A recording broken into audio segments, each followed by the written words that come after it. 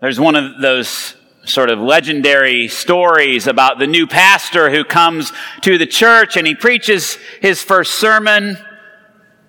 And it's an amazing sermon. It's really well done. It's great. And the people are like, man, we definitely chose the right pastor for our church. We're so excited about this. A week goes by. And the next week, pastor comes. It's time for the sermon. And the sermon is amazing. It's awesome. It's the same sermon.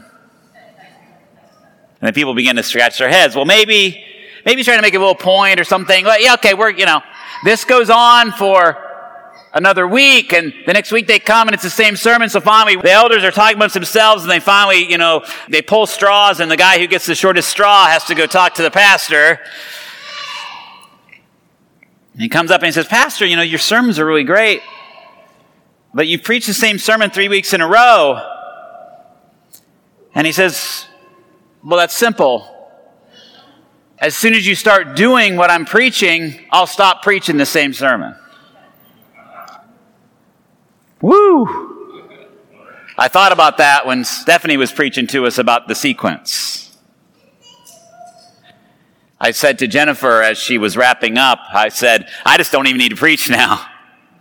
She did such a good job sort of talking about this transfer of the Word through God's Word, Jesus, to the disciples, and then the disciples out into the world and down to now. It's really an awesome kind of thing.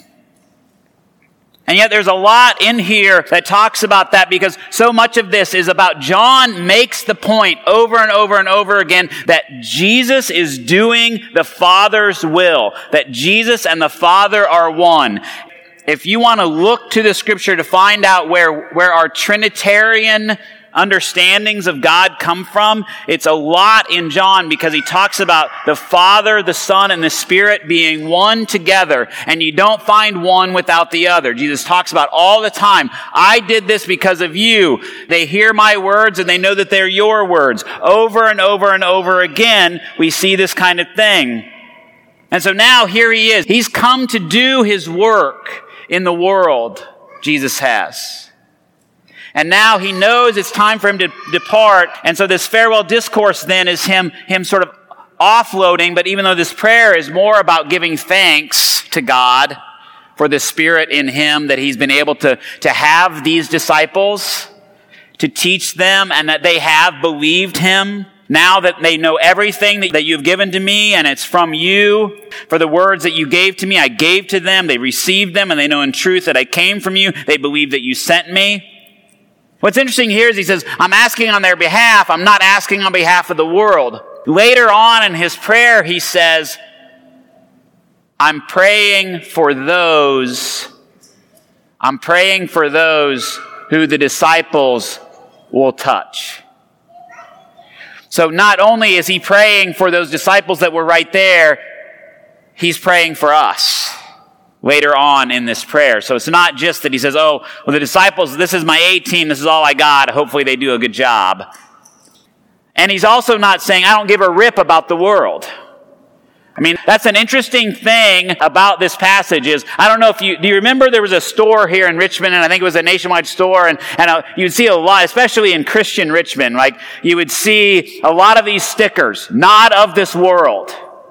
Do you remember those? The store's been gone for a little while, but had a funky, like a cross and a crown and whatever. I don't even know what it was on there, but this store was here. And there's this impetus in Christianity that really comes out of the impetus of our human nature to want to be not of the world. I mean, I'm thinking right now, a lot of us are ready for vacation. We're ready to get away from our houses. We're ready to get away to something else. We're ready to just not have to think about the things we've been thinking about. And I mean, I know for so many of us, I mean, Airbnb is super happy right now, I'm sure. Right? Because you can't find a place hardly to go like Airbnb right now in the country. I mean, if you want to rent a car to take a little trip, like it's 2 or 3 times the price that it was just a few months ago in order to get away, because people are getting away. Because we have this desire when things are hard, when things are difficult, to get away from our circumstances because we think that that's going to help us. And I'm a complete advocate for getting away. I mean, Jesus did too, right? He got away from the people. He got away. He prayed. He communed with God. He would often be moving away from the people who were chasing him. He didn't just stay engaged all the time. So I'm not talking about that. But I'm talking about this impetus that we then in the spiritual life would say, well, we're removed from the things of this world. Within the spiritual life, within the history of all spiritual movements, there is a movement away from that. We lift up monks and nuns who've gone to be in the desert by themselves, and they produce great writings and great prayers. But in some ways, I wonder, is that really faithful to what our God, the Holy Father, would have us be and do? He says, I'm asking on their behalf. I'm not asking on behalf of the world, but on behalf of those who you gave me. I'm no longer in the world. I'm coming to you. Protect them in your name that you have given me so that they may be one as we are one. What Jesus is acknowledging here is that their job is not easy. It is not going to be an easy road to travel.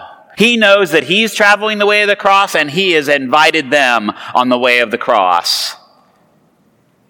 And many of them, including Peter, sort of the first among the disciples, will be ridiculed, will be persecuted, and in Peter's case, will be crucified upside down. It is not an easy road to follow, and so he prays, we protect them. Keep them from the evil one. He says, while I was with them, I protected them in your name. I guarded them. But now that I'm coming to you, I speak these things in the world so that they may have my joy made complete in themselves. It's so interesting. This comes up over and over in this farewell discourse that Jesus wants his disciples, but then by extension, I think us, to have joy in the serving and the giving of ourselves. Joy in the practice of our faith. Last week I talked about the Westminster Confession. What's that first question? What is the chief end of humankind? To glorify God and enjoy God forever. Enjoy God. But that enjoyment doesn't come from separating ourselves from the world. Remember, what does it say in John 3:16? For God so loved the world that he gave his only begotten Son. Not so that the world might be condemned, but that it might be saved. This impetus to go away from the world, to be not of this world, is the wrong movement for us as Christians. So many times over time, with Christians have withdrawn and said, well, we're going to form these perfect communities. We're going to try and do and be things this way. And we're only going to speak out against these things. We're not going to necessarily give of ourselves into trying to be part of the world in order to bring God's word into the world in a very particular way. Presbyterians would say, we know that God's word is already at work in the world. And our job is to be part of that work that God's Spirit is already doing in the world. We are the ones who are supposed to have our antennas tuned to what God is already doing in the world, what God is stirring up through His Spirit, and to partner with what God is doing. I've given them your word, and the world has hated them because they do not belong to the world, just as I do not belong to the world. What he's talking about here when he says about this way and using the world, in my mind, and as I've studied the word, is more about the principalities and the powers that are often talked about in Scripture. The principalities and the powers. The oppressive structures that we create in the world is what I think Jesus is talking about here when he says they don't belong to the world. We don't belong to those powers. But it's very tempting for us to just let those powers and principalities continue to run and to rule as they may because it benefits us in some way, shape, or form. Because it's more comfortable, because it allows us to escape from having to deal with these things that are right in front of us, these things that God would say are not right, that are wrong. The ways that people are treated. The ways that we create these systems and these oppressions to keep people in the place that we think they ought to be in, or that it just has been that way for all of time. I am not asking you to take them out of the world, but I just want you to protect them. Sanctify them in the truth. Your word is truth. And so we are called not away from the world, not away from the powers and principalities and these systems of oppression. We're not called to just step away from them and say, well, that's wrong, and we're not going to really engage in that.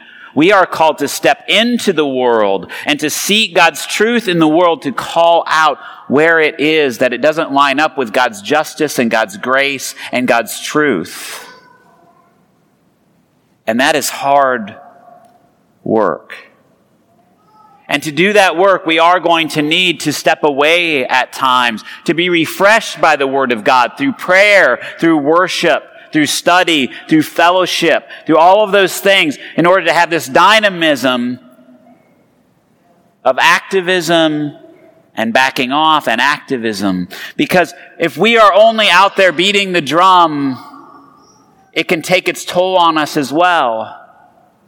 You hear people all the time who they've just been out there and they've just been pushing for change and pushing for change and pushing for change, and it finally breaks them. And sometimes I wonder, for some of them, they haven't found the source of life and light that also says, take my yoke upon you and be refreshed. My burden is not heavy, it is light. And so it's this interesting and hard walk this way of the cross.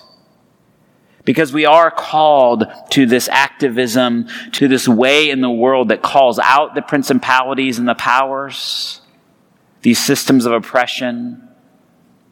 And we are also called to always be nourished at the source, to seek God's truth, not just for ourselves, but in community. And we have been given this word not just for ourselves, but we have been given this word on their behalf. So may we be that next strong link in the sequence of God. Amen.